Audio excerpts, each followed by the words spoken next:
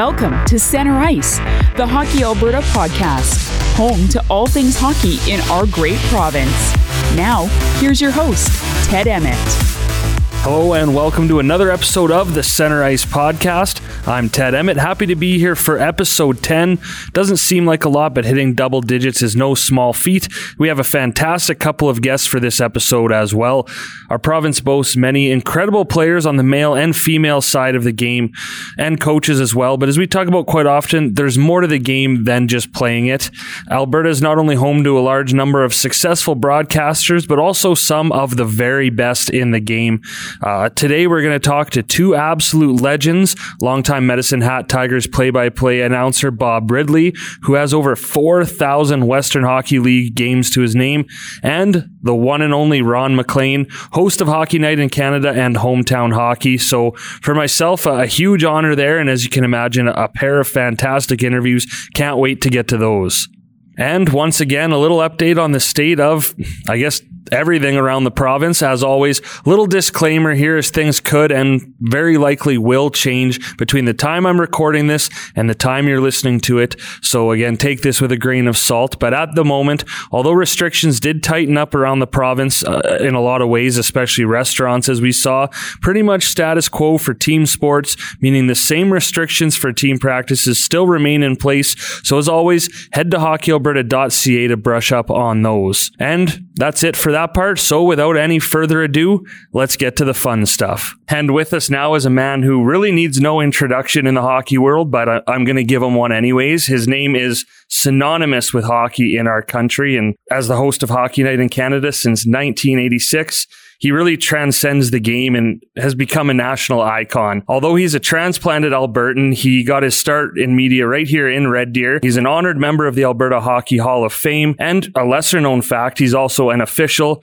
You've probably already guessed it. I'm speaking of the one and only Ron MacLean. Ron, thank you so much for joining us. It's not often that you get the chance to interview one of the ultimate interviewers in our game, and really in media. I was saying, Ted, the problem with us, those of us who are in broadcasting, is as interviewees, we normally ramble. Even I heard from Matt Galloway, as a great broadcaster on Radio 1 for the CBC, and we had him on Scotiabank Hockey Day in Canada this year. He had interviewed Barack Obama, and we were talking a little bit about things that are going on in our world, and he just said he pins on his microphone a Post-it note that says, "Stop talking." And I wish I'd have had that advice 40 years ago. But anyway, great to be here, and thank you so much for Hockey for Life. Yeah, and we certainly appreciate it. To start off, we know your connection to the game through the media, but can you kind of explain to us your involvement in hockey over the years, both in media and as an official? Well, it started in Whitehorse, Yukon. So my father was military, 7 years in the Army and then into the Air Force for 30. And we were stationed in Whitehorse, Yukon when I was 4 years old, 1964. And there was a backyard rink across the street. A neighbor, Dwight Riondo, picked me up and said, "Ron, we're going over to Billy Clement's and we're going to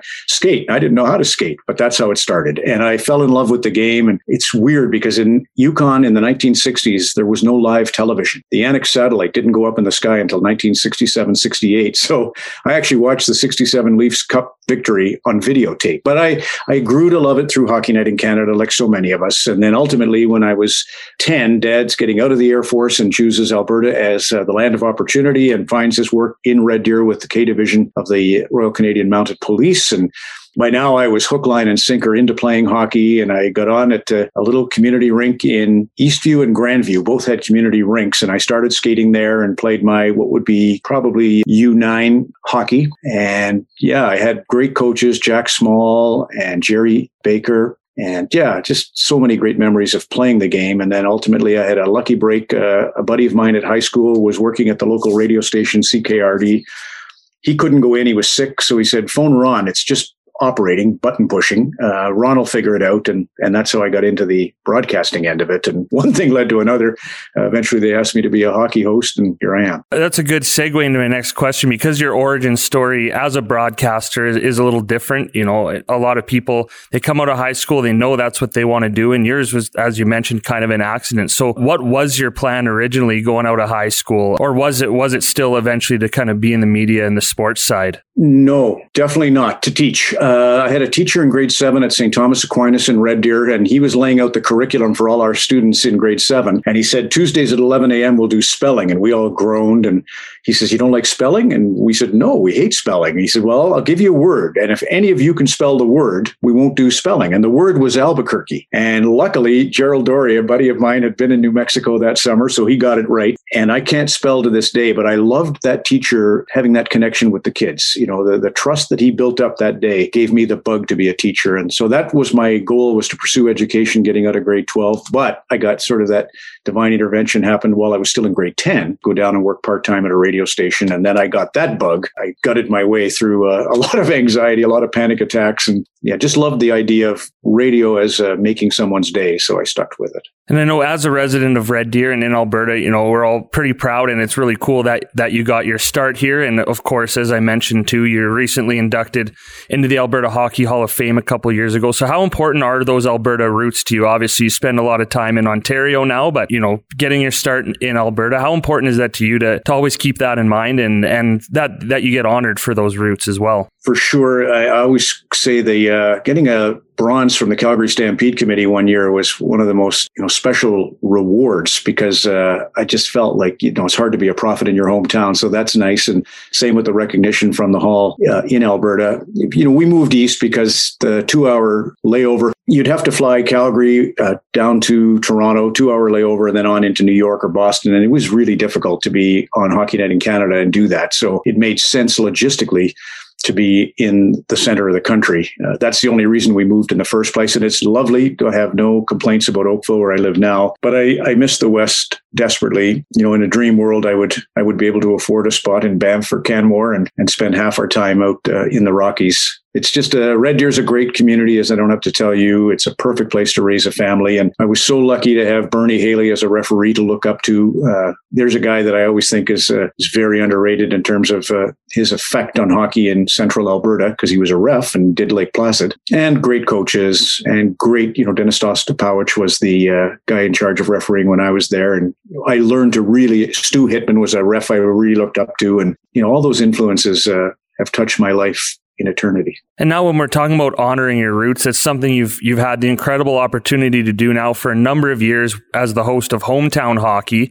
How much has that meant to you to be able to, travel around the country and really dig deep into the game and find out what the game means to people in all these different communities? Well, it's so true. Ted, we went out to Grand Falls, Windsor, Newfoundland. And for me, I had to leave Toronto on a Sunday morning, fly to Halifax, then fly to St. John's, Newfoundland, then fly to Gander, and then drive 90 minutes to get to Grand Falls, Windsor. And I thought, what the hell am I going to talk about in Grand Falls, Windsor? But that year they won the Allen Cup. That's the home of the first Newfoundlander to play in the NHL, Alec Faulkner's from Bishop Falls, which is right there. They had an incredible hockey scene. They broadcast every minor hockey game in Grand Falls, Windsor is on local cable TV. So, that passion for the game, no one would have known about without Rogers Hometown Hockey. George Scott, their play-by-play guy, was incredible. He was every bit Bob Cole, Jim Houston, Chris Cuthbert. Yeah. So it's a great show. It reminds me of being a young boy in Red Deer and living vicariously through wide world of sports. And anytime there was a Pan Am Games or an Olympic Games, or even the Summit Series or the Canada Cups, these were a glimpse into how the rest of the world was. And you really were grateful for that. And that's why I think the Hometown Hockey Show is such a great way to reflect Canadians to one another. And when you talk about too, all the flights, the layovers, the traveling, I think on some level, everyone understands how hectic the life of a broadcaster can be, especially on your level, being on Hockey Night in Canada. But I think most still underestimate just how exhausting it can be and how much time it can take. So you obviously not only need a very understanding family for that as well, but also the passion for the game. So really, what fuels your passion for hockey and keeps you going as a broadcaster? Well, first of all, you're really right about my wife, Carrie, has had to endure. It's not just the travel, but the prep time, right? I think anybody who's obsessed with doing a good job knows that the work you put in is kind of a 24/7 obligation. There's that sort of Damocles hanging over your shoulder all the time thinking, hell, I'm not ready. I'm not ready enough. So you're forever researching and prepping, and you enjoy it, but it's at the expense of maybe some time spent with family. Anyway, Carrie's been great. She's a hockey fan. She's a player. And in my case, I still play beer league hockey twice a week, and that's sacrosanct. I have to carve out that little Tuesday and Wednesday to play and go for beer afterwards. And I get a lot of my greatest ideas from those guys, just sitting around chewing the fat about the game. So I think that's, it is a gift to learn to skate. I experience it when I do that Battle of the Blades TV show. I'm just so grateful that I stumbled into knowing how to skate. And here I am in my 60s, and, you get on the ice with Kurt Browning or Katerina Gordieva, and you just can't believe it. It's the best feeling. It's the only one where you can go backwards. I love LeBron James, but he can't go backwards like we can. So I always sort of rationalize that's the big surprise that people who don't skate don't know. And as I alluded to earlier, it may come as a surprise to many to know that you're an official as well. And I think the Alberta officials community would be pretty angry with me if we didn't talk about that a little bit. So really touch on that a bit. Starting at the beginning, what made you get into that side of the game? Well, it was back in the 70s, we didn't have face masks, not even visors. And I was just starting my radio career at CKRD, and I was doing a little bit of on-air work, and I was deathly afraid. I already had lost one incisor, CFL Calgary Stampeder Stu Laird, when he played minor hockey in Red Deer, fell on top of me and knocked out one of my teeth. And I just was worried I'd have all my teeth, caved in by a stick or the ice, and it would really affect my radio career, my burgeoning profession. So a friend said, why don't you move into refereeing? I was cut by the Red Deer Rustlers, and I knew, it was pretty much, I was playing one notch below the Midget Optimist Chiefs, which is AAA.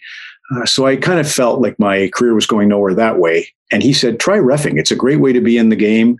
And I loved it. I truly, you get yelled at for sure, but your feeling of contribution is immense. Working with the players and the coaches, Ken Hitchcock was in this year's class. I mean, he was a dear friend of Dave Manning. Dave was the coach of the Midget AAAs when I was a referee. And I just loved working with him. And Harold Jeske was coach of the Bantam AAAs. And you just felt like between the two coaches and the three officials, back then we had one ref and two linesmen, you could really facilitate something special. And I never lost that joy. I just got a little bit old. My eyes started to go, and life got busy, and the lockout happened in 04, 05. But for 23 years, it was a joy of my life. And so with being an official, being on the other side of the game, how has that helped you as a broadcaster and as an analyst as well, now seeing kind of the game from both sides? Well, probably more, Ted, in the ethical sense. You understand that your intentions are good, but no matter how good your intentions, half the crowd and half the players are going to hate your decision, and the other half is going to love your decision.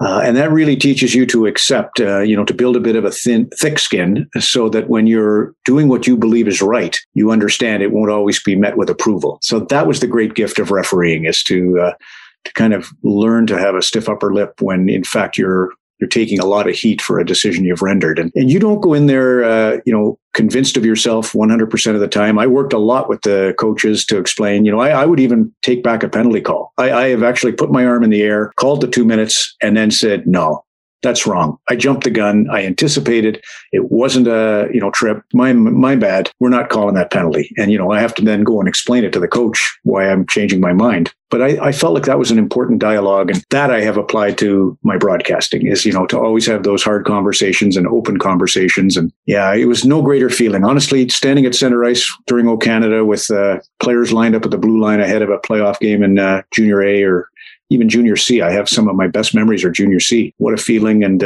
what an obligation. And because it is, that's all kind of freedom comes with responsibility. And I think refereeing is a fantastic way to teach, especially young men and women, how to manage those kinds of situations. And a couple of pieces of wisdom in there already, but do you have any advice now for any of the up and coming or just ongoing officials here in Alberta? Well, there's a lot of things, try to be fresh. Don't overdo it. I found if I officiated too many big games in a row, like 3 back-to-back days, the third period of the third day, I started to lose my focus. So focus is everything. Whatever you can do to maintain your concentration when you're on the ice. And then after maintaining your focus, maintain your grace.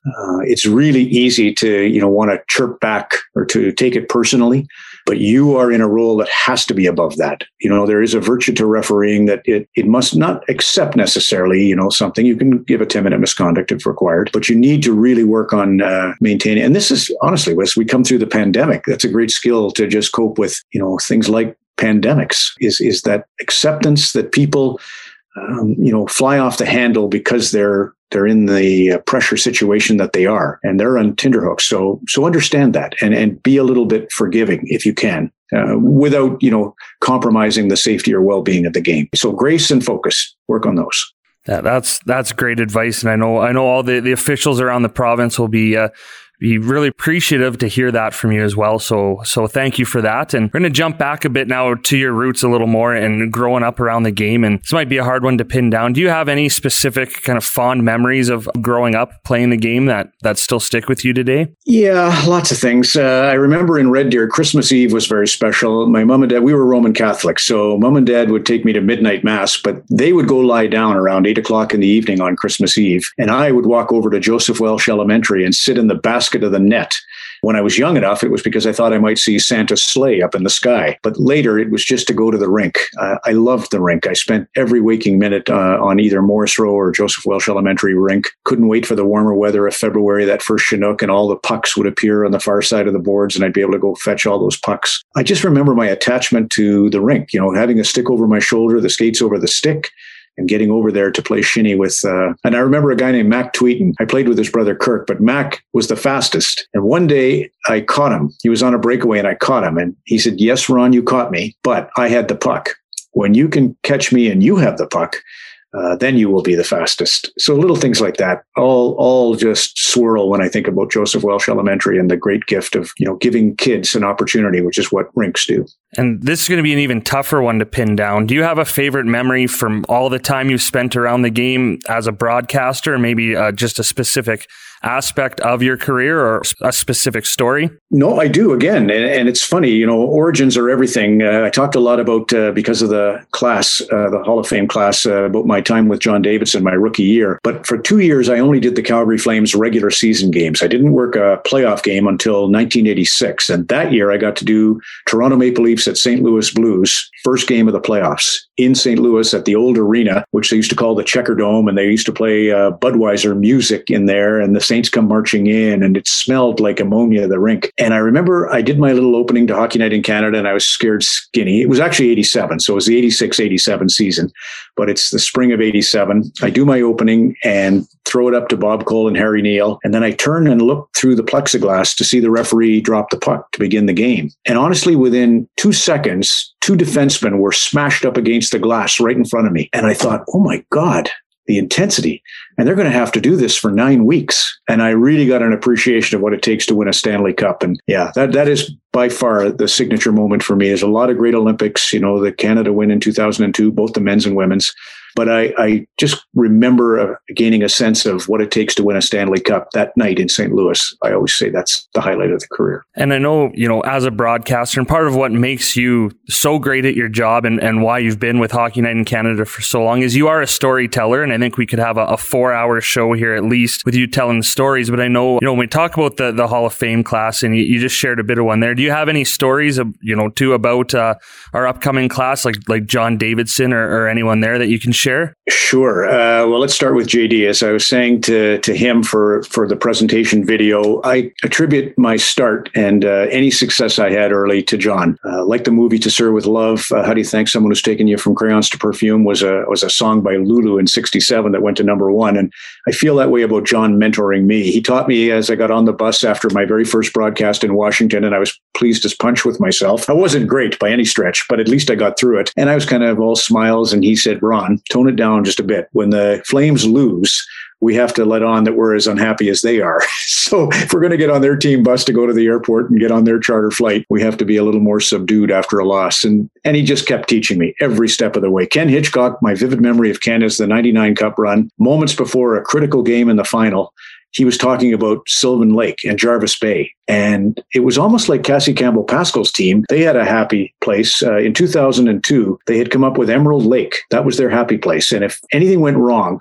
somebody was to say Emerald Lake. And it did go wrong. There was 8 straight penalties called against the Canadians in the gold medal game. And Dana Antel was the one who finally said Emerald Lake. And everybody got thinking, oh, yeah, that's right. We were supposed to think about Emerald Lake if times got tough. And so I wonder if Ken Hitchcock's was Jarvis Bay and Sylvan Lake. But anyway, he got the cup, and that's a great memory. And Jamie McCowan's father, here's another Hall of Famer who was great to me in my time in Calgary. Something that most people may not know, but when I broke in, Ted, the Calgary Flames were coached by Badger Bob Johnson. And Jamie was one of 12 U.S. college kids on the Calgary Flames. So you're a young interviewer. I'm 24 years old. I'm hoping to have a good interview. And 12 of the guys have gone to college. So I'm not stereotyping, but chances are if they've gone to U.S. colleges, they're talkers. And they were. Eddie Beers, University of Denver. Perry Barazan, University of North Dakota. Steve Bozak, Northern Michigan. Gino Cavallini, Bowling Green. Mike Eves, Wisconsin. Joel Otto, Bemidji State. Colin Patterson, Clarkson University. Kerry Wilson, Dartmouth College. Charlie Bourgeois, University of Moncton. Jamie McCowan, Ohio State. Neil Sheehy, Harvard. Imagine, Bruce Eakins was only there for a couple games, but he was Wisconsin, and Badger Bob. So I'm sure I was lousy. It's just these guys were all great talkers, and it made for great interviews. And Jamie's father, he ran the Newmarket Junior A franchise down here, and when I would go into referee there, he always had a big smile and made me feel at home. I would do his Christmas showcase tournament. First game on Boxing Day, I'd always do that. That's a great family. And the Clarks, Olds Grizzlies were a huge part of my, I can remember doing a game with Frank Ryan in Olds against the Red Deer Rustlers, of course, and went into triple overtime, and Frank had to pee in a popcorn cup. We couldn't get away from the microphones. And so we're up. I am sorry to tell you, Bob, but we kind of stained the beautiful new facility back in the day with a pee in a popcorn cup. And Randy Gregg, what can I say? All my Olympic experiences connects me as much to his children as to Randy. But I do remember some really nice conversations with Randy at Barry T's after they won the Cup in '88. And he was just kind of talking to me about Coach's Corner and the role that you have in advocating for fair play and things like that. Amazing. So yeah, it's a great class, and I could weave a story probably about all of them. Yeah, I could listen to a story about all of them too. And it's funny when you mention the Olds Grizzlies, and in my very short stint as calling games in the AJHL or as a color commentator, I know the Popcorn Cup incident. I think a lot of people have been there, and the other one too. I don't know if you were in Olds, if they had an away broadcasting booth. I know when I was there only 7 years ago or so, the away guys, we just stood in the stands in the corner, and I fell down and brought all our setup with us, and we were off the air for about a period because I slipped off the steps. So it's that's another one I think I could probably talk to you about for hours is the away rinks. Yeah. Well, the thing with us, Ted, we were the only broadcast. I don't think the Grizzlies had a broadcast. This is so I'm talking 1983, maybe 1982, and we were in the glass-cased press box. There was no, you couldn't. I think we had the window shut just because of the noise, which makes no sense. You think you'd want the crowd noise, but in those years, I'm sure it's the same, but the seats were all on the one side. Is that how it is to this day?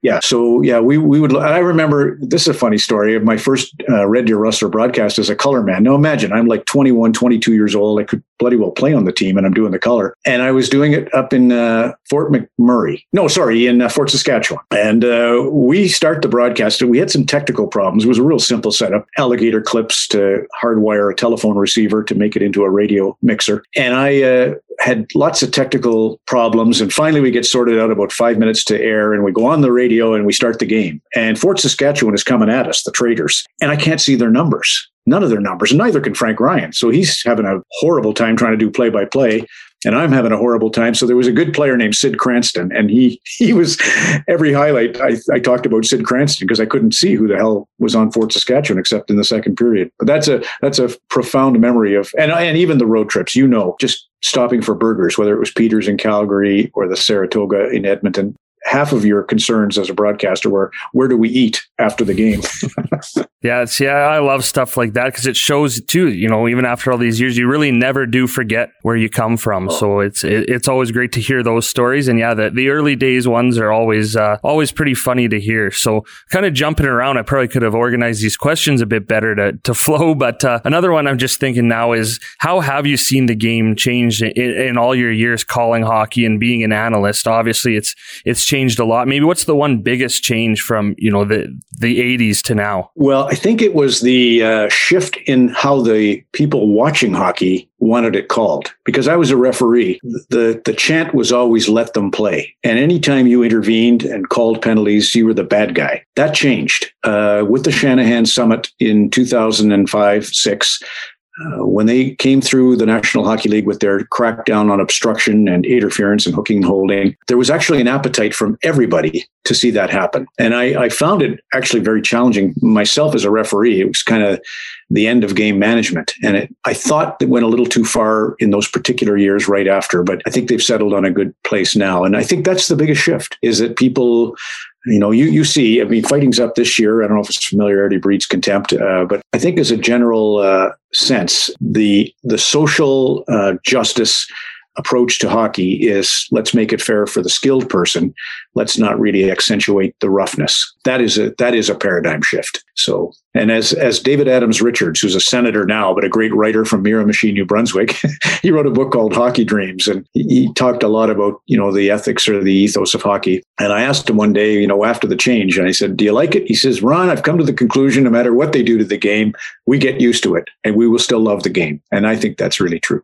And I guess last question here, because I could keep you for a long time, but I know you're a busy man, so I won't. We're going to ask you to impart some wisdom one more time, because when we talk about hockey for life, we're not just talking about playing the game for as long as you possibly can, which of course is one big aspect of it, but we're talking about finding that lifelong connection with the game in any way. For you, it is obviously, you said you still play beer league hockey, but for you, a lot of it is through broadcasting. I can relate to that. Hockey's been a huge part of my life through the media side for the last 10 years of my life, and has really helped shape who I am now. So in saying all that and in being a part of the game in so many ways, what's probably maybe the one or two of the biggest life lessons you've taken from the game? Well, if I was going to answer that question, I would do it this way. For all these years, like I'll be 61 on April the 12th, I often wonder, is it worth it? Did you pick the right vocation? Was it kind of frivolous? Was it significant? Was it meaningful to be involved in hockey your whole life? And then the Humboldt crash happened. And I saw Kevin Geringer, the president of the team, who was a lifelong educator, have to deal with the media. And I heard the stories about Darcy Hogan, the coach. Paul Dick is coach of the Steinbach Pistons in the Manitoba Junior Hockey League. And he had phone messages that he had saved from Darcy Hogan. They were little aphorisms or maxims, ideas that he would pass on to Paul to give him encouragement. And I went to the Royal University Hospital 36 hours after the crash, met all the families. I remember Braden Camrood getting out of his bed and saying, Ron, I'm going to come back next year and I'm going to honor our captain, Logan Schatz. And then I met all these families and got to know the players. And I thought to myself, wow, this is one hockey team, a junior outfit in rural Saskatchewan. And it is everything you would want yourself to be and anybody in your family to be. It is the greatest example of teamwork and leadership and passion. It was just unbelievably beautiful to learn about Humboldt.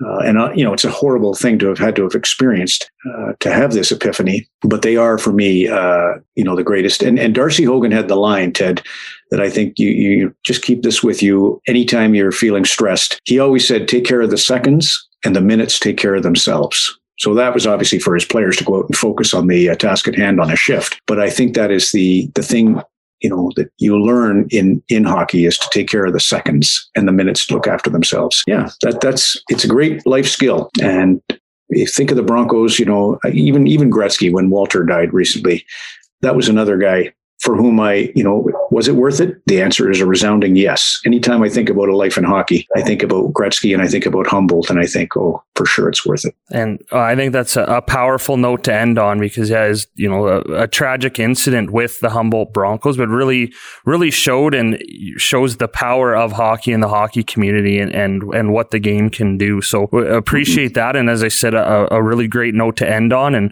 we won't keep you as much as I would love to, but we really appreciate you taking the time to speak with us, share some stories, share your wisdom as well, and touch on the officiating side of the game as well. So you have so much experience in the game that I think a lot of people can learn from and aspire to reach the levels that you've reached in whatever they do. So thank you for doing this, and of course thank you for everything you do for hockey across our country. It's totally the same, Ted. Thank you, and we'll do it again. That's the easy part. Anytime. A huge thank you to Ron MacLean for taking the time out of his hectic schedule to chat with us. Obviously, being a media guy myself, someone I've always looked up to and really will continue to look up to. What gets me about Ron and that interview is with all he's done in his life, the places he's seen, the people he's met, the things that he's accomplished, he still speaks so fondly of his time here in Red Deer growing up, playing hockey in the neighborhood rinks. And if that doesn't personify hockey for life, I don't really know what does. So few people carry that same passion for the game and really life as Ron MacLean. So pretty humbling experience to get to see that up close, and hopefully you enjoyed that as much as I did. And we have another great chat coming up with Bob Ridley, but you know what's coming first. It's time to catch up on what's going on around the province. So here's what you need to know. Let's start off with a couple pieces of good news. 2 Team Alberta alumni are among the 47 athletes invited to the National Women's Team Selection Camp in Halifax with a shot to suit up for Team Canada at the IIHF Women's World Championship in May. So congratulations are in order for Emrance Moshmeyer and Megan Mickelson, who are of course no strangers to donning the maple leaf. So best of luck to the two of them at camp. And more congratulations are in order for Team Alberta alumni Olin Zellweger, Corson Ceulemans, and Dylan Gunther, who were recently named to the National Men's Under-18 team for the 2021 IIHF U18 World Championship in Texas. AJ Murley of Beaumont will also be part of the team as equipment manager. And a pretty cool one here is Hockey Alberta's own Matt Wenninger, the South Regional Center manager, got the call as the team's goaltending consultant, so exciting stuff there. Congratulations to everyone and best of luck in Texas. Now in the category of far less exciting news, but important news nonetheless, the 2021 Alberta Hockey Hall of Fame induction gala has been postponed to 2022.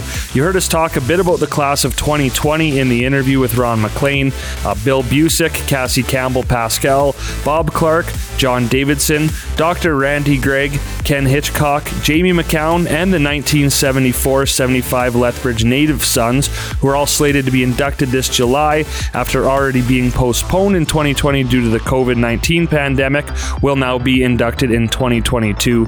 The decision was made to postpone it yet again this year, not only to ensure the inductees can enjoy the night with their family and friends, but obviously can do so in a safe manner. So a little bit longer wait, well, a long wait, another year for all those inductees, but probably worth the wait. A great induction class there, and really looking forward to that ceremony.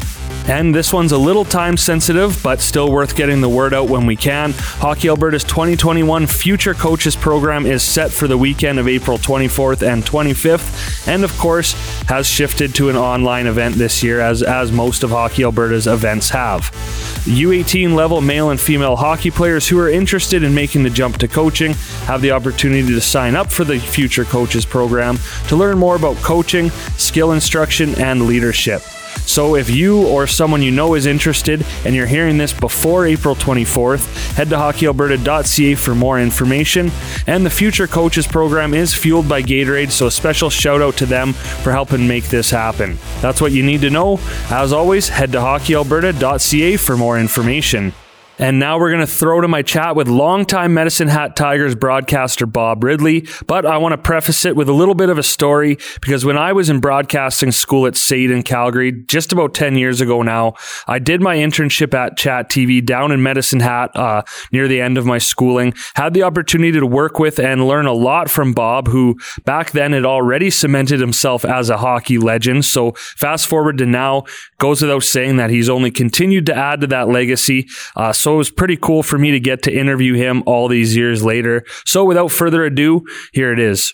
And when you're talking about broadcasting legends and longevity in the game, there's few out there who embody that more than our next guest. He's the first and only play-by-play voice in the 50-year history of the Medicine Hat Tigers. And in that time, he's missed just one game way back in the early 70s and called his 4,000th game this February, which is absolutely incredible. And on top of all that, he also drove the Medicine Hat Tigers bus for over 40 years. He's a two-time honored member of the Alberta Hockey Hall of Fame, both with the class of 2019 as an individual and with the 1986-87 and 87-88 Tigers teams. And now the Western Hockey League has named a Media Excellence Award after him. Obviously, he was the first ever recipient of that. It's Bob Ridley. And Bob, thank you so much for joining us. Hey, it's my pleasure, guys. And got to kind of catch my breath from your intro there. Obviously, you've done a lot in the game, and over 50 years as the Tigers broadcaster is incredible. And normally we ask our guests just to outline the ways they're involved in hockey. With you, it's pretty obvious, 50 years with the Tigers on the broadcasting side. So starting from the start, how did you get involved with the Tigers, and how has your role evolved since then? Well, I happened to be very fortunate. I was in Medicine Hat at the time broadcasting the old Senior Blades hockey, and they were in the Western Senior Hockey League. And then that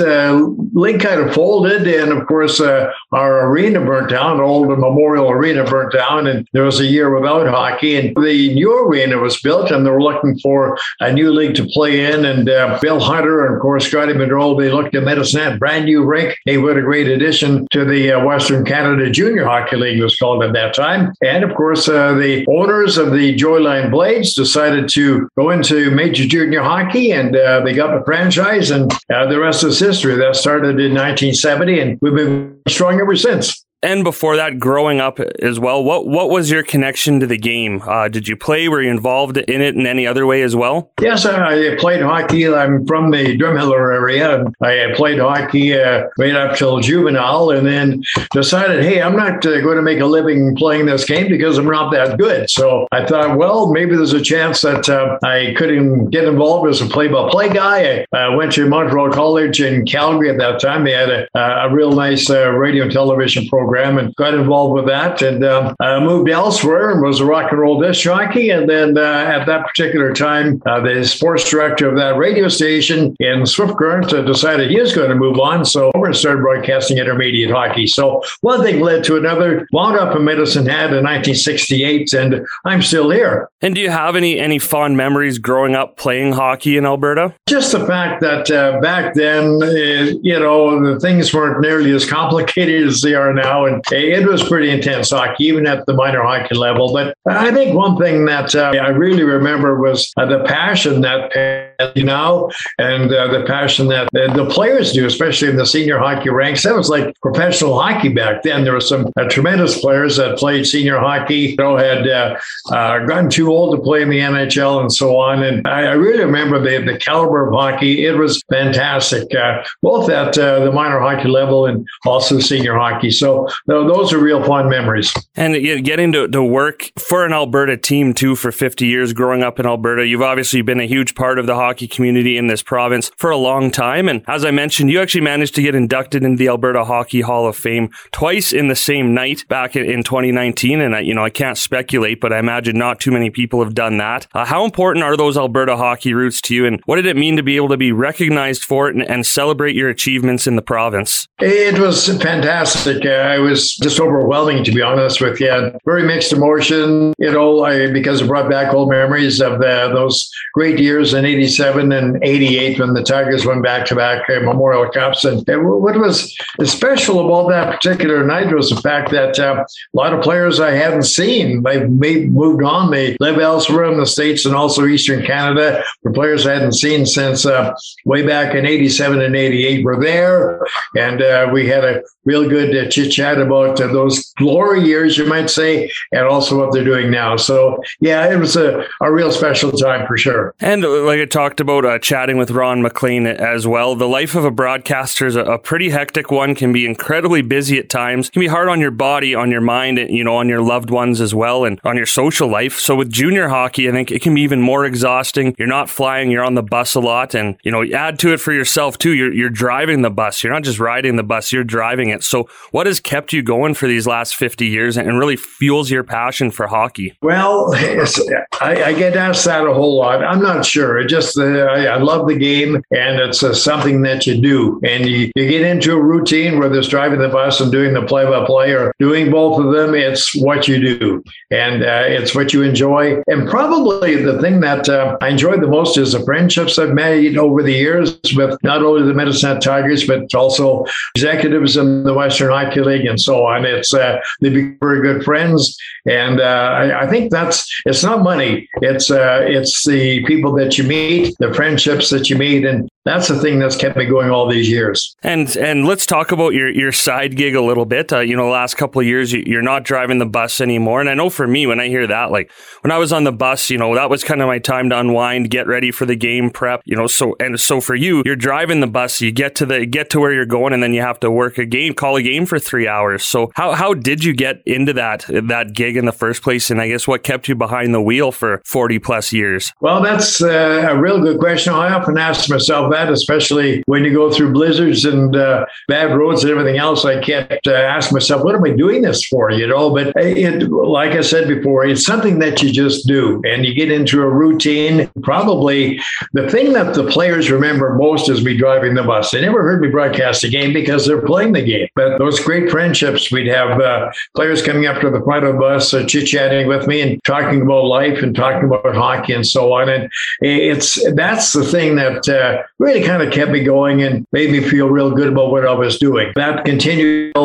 It became to a point that it just interfered with me getting the job done on the air, because what happens was we were driving too many hours, and consequently rules came into play whereby you could only drive so many hours and so on. So I had to back away from that, and that was a good thing. But those players that used to come up and chit-chat with me at the front of the bus will be in my hearts forever. And let's talk about those relationships as well. And I know, you have such a great view for all these great players coming up and great Albertans as well, thinking all the way back to Lanny McDonald. And how awesome is that for you to be able to be part of those hockey journeys? Because as a junior hockey broadcaster, you see these kids for maybe a max of 5 years, but then you get to watch so many of them go on, and maybe they make the NHL, or maybe they go to school, they have a great career. But I do know you stay in contact with a lot of those players. So how amazing is that for you to get to be a part of all those journeys? Absolutely. And that was part and parcel of what has made this such a special career, is all those friends.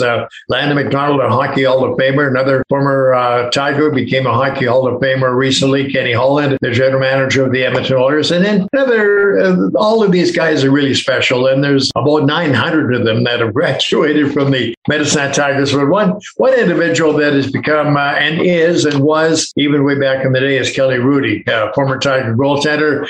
Kelly's part of Hockey Night in Canada, of course, has been for a long time, but also he's involved with the mental health program here in Alberta and so on. And he's a real proponent of that, a big supporter of that. And it's those kind of people that, like I said, it's not about money. It's about those kind of friendships and those kind of people that you totally admire, and glad that they've left hockey, gone on, and just become great citizens here in Alberta. And so 4,000 games under your belt now, all for the same team. You've only missed one in over 50 years. That's, mind-blowing to me. And that shows the dedication it takes to really be a successful broadcaster. And it was maybe a milestone you weren't even sure you'd reach, because rewind now just over a year ago back to last season, mid-March, you're getting ready to do a game number 3,999, I think. And I think we all know what happened then, right? Everything shut down. So thankfully, the WHL was able to get some games in this year. You were able to hit that landmark, and which, again, congratulations, because that's, I remember being in Medicine Hat, and I think there's a,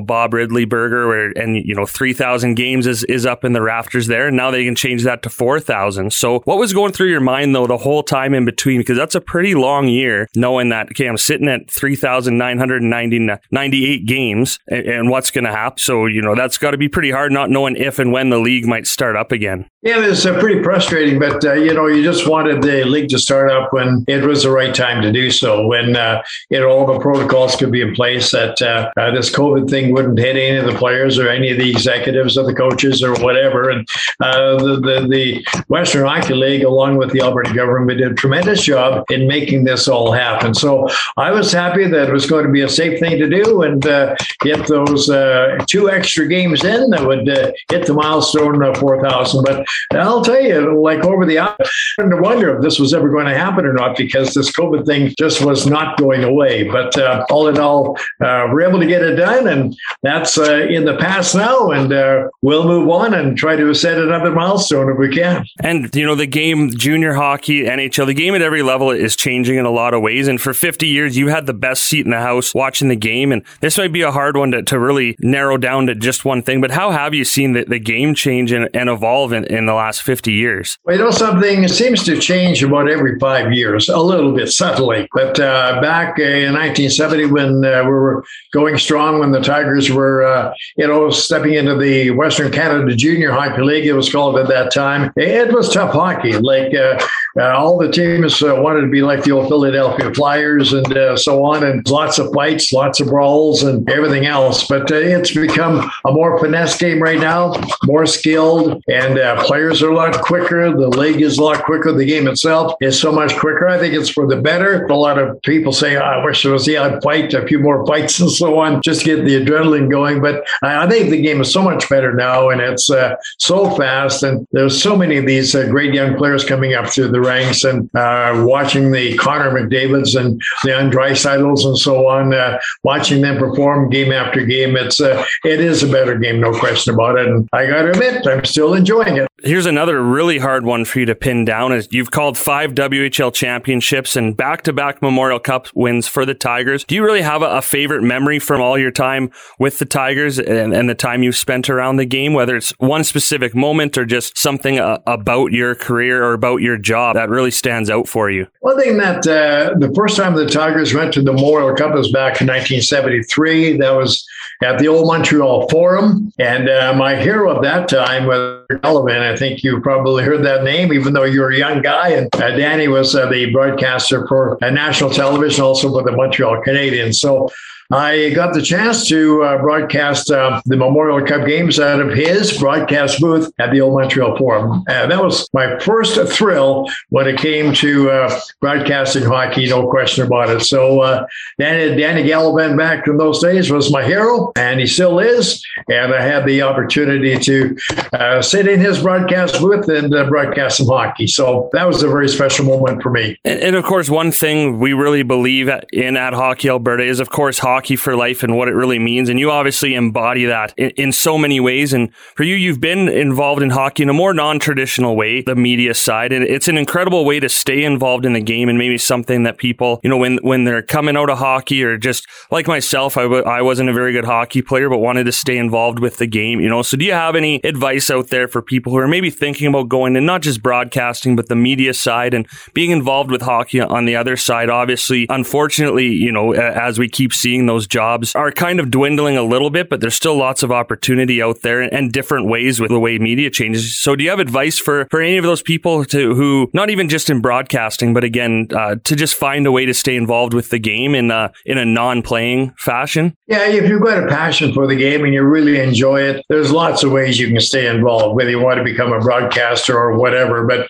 if you want to become a broadcaster, what I've told a lot of young guys coming up through the ranks, be yourself. Don't try to emulate and copy somebody else. Be yourself. And that particular advice was given to me by Danny Gallivan once. He said, establish your own style and then work on that and perfect it. So that's what I tried to do over the years, and it kept me going. But for those that just want to get involved by maybe doing a little bit of coaching, getting involved in coaching, because I'll tell you, those kids need your help. And just being a volunteer, running people here and there and all over the place, going to the rink and saying, hey, I'd like to help out in this end of things, even becoming an official. They need referees all the time. And there's all kinds of ways to become involved. But if you want to be a broadcaster, you got to be patient and can't expect a whole lot of money right off the get-go. So, you've got to spend a lot of time, and time is very precious for sure. And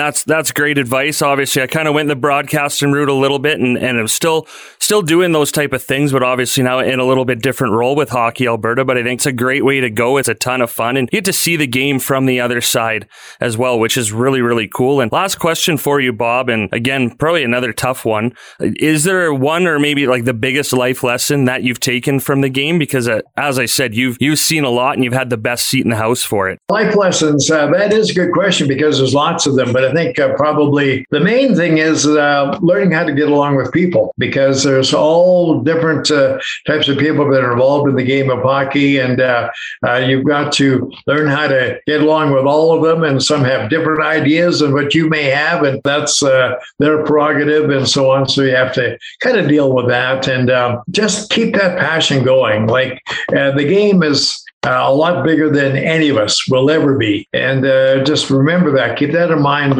because if you start thinking you're bigger and better than the game itself, then you're in real trouble. So just have that passion and just really enjoy what the game's all about. It's about people. And that's what I've always tried to keep in mind. And I'm going to put you on the spot a little bit. I said that was the last question, but, I'm thinking I might get, I'll be remiss if I don't ask you this, because in 50 years, you're obviously going to have some good hockey stories, and everyone likes a good hockey story. Do you have one that stands out, just a funny story, obviously, that you can tell without putting anyone else, pun intended, throwing them under the bus or anything? Is there anything in your 50 years, maybe your favorite story you have of whether it's a player, a road trip, anything like that? Well, there's lots of them, and you did put me on the spot because I don't really have a favorite one, but there are lots of them.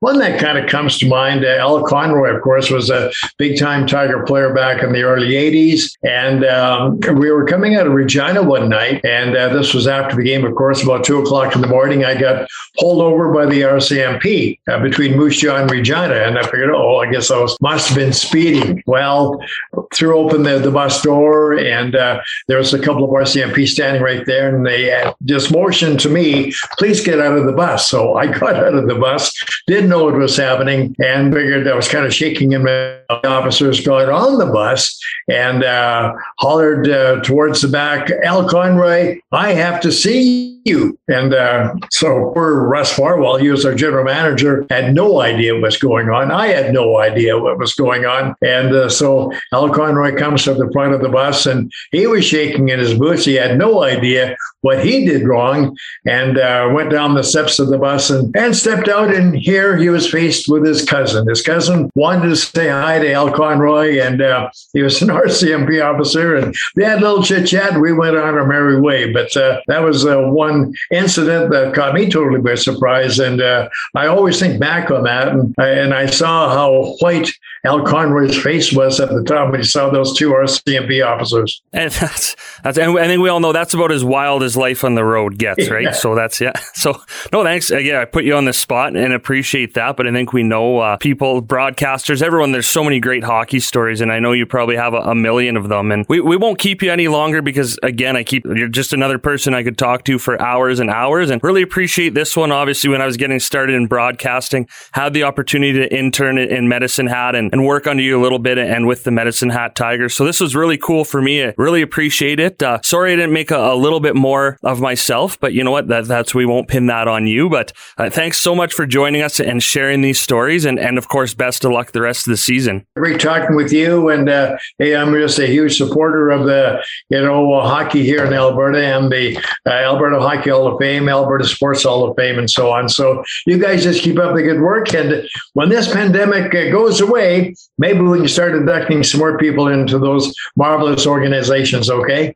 And once again, a huge thank you to Bob Ridley for taking the time to chat with us. Another really cool one for me, and just a fantastic person who once again personifies hockey for life. Between chatting with him and Ron MacLean, really just shines a light on yet another way to stay involved with the game in a different capacity. And speaking from experience, although it can be a tough road, it's a lot of work, it is absolutely worth it. It is such a cool perspective to see the game, or really any sport or anything in general. So I really encourage anyone out there who's even the slightest bit interested in media to really consider it, because it is a great path.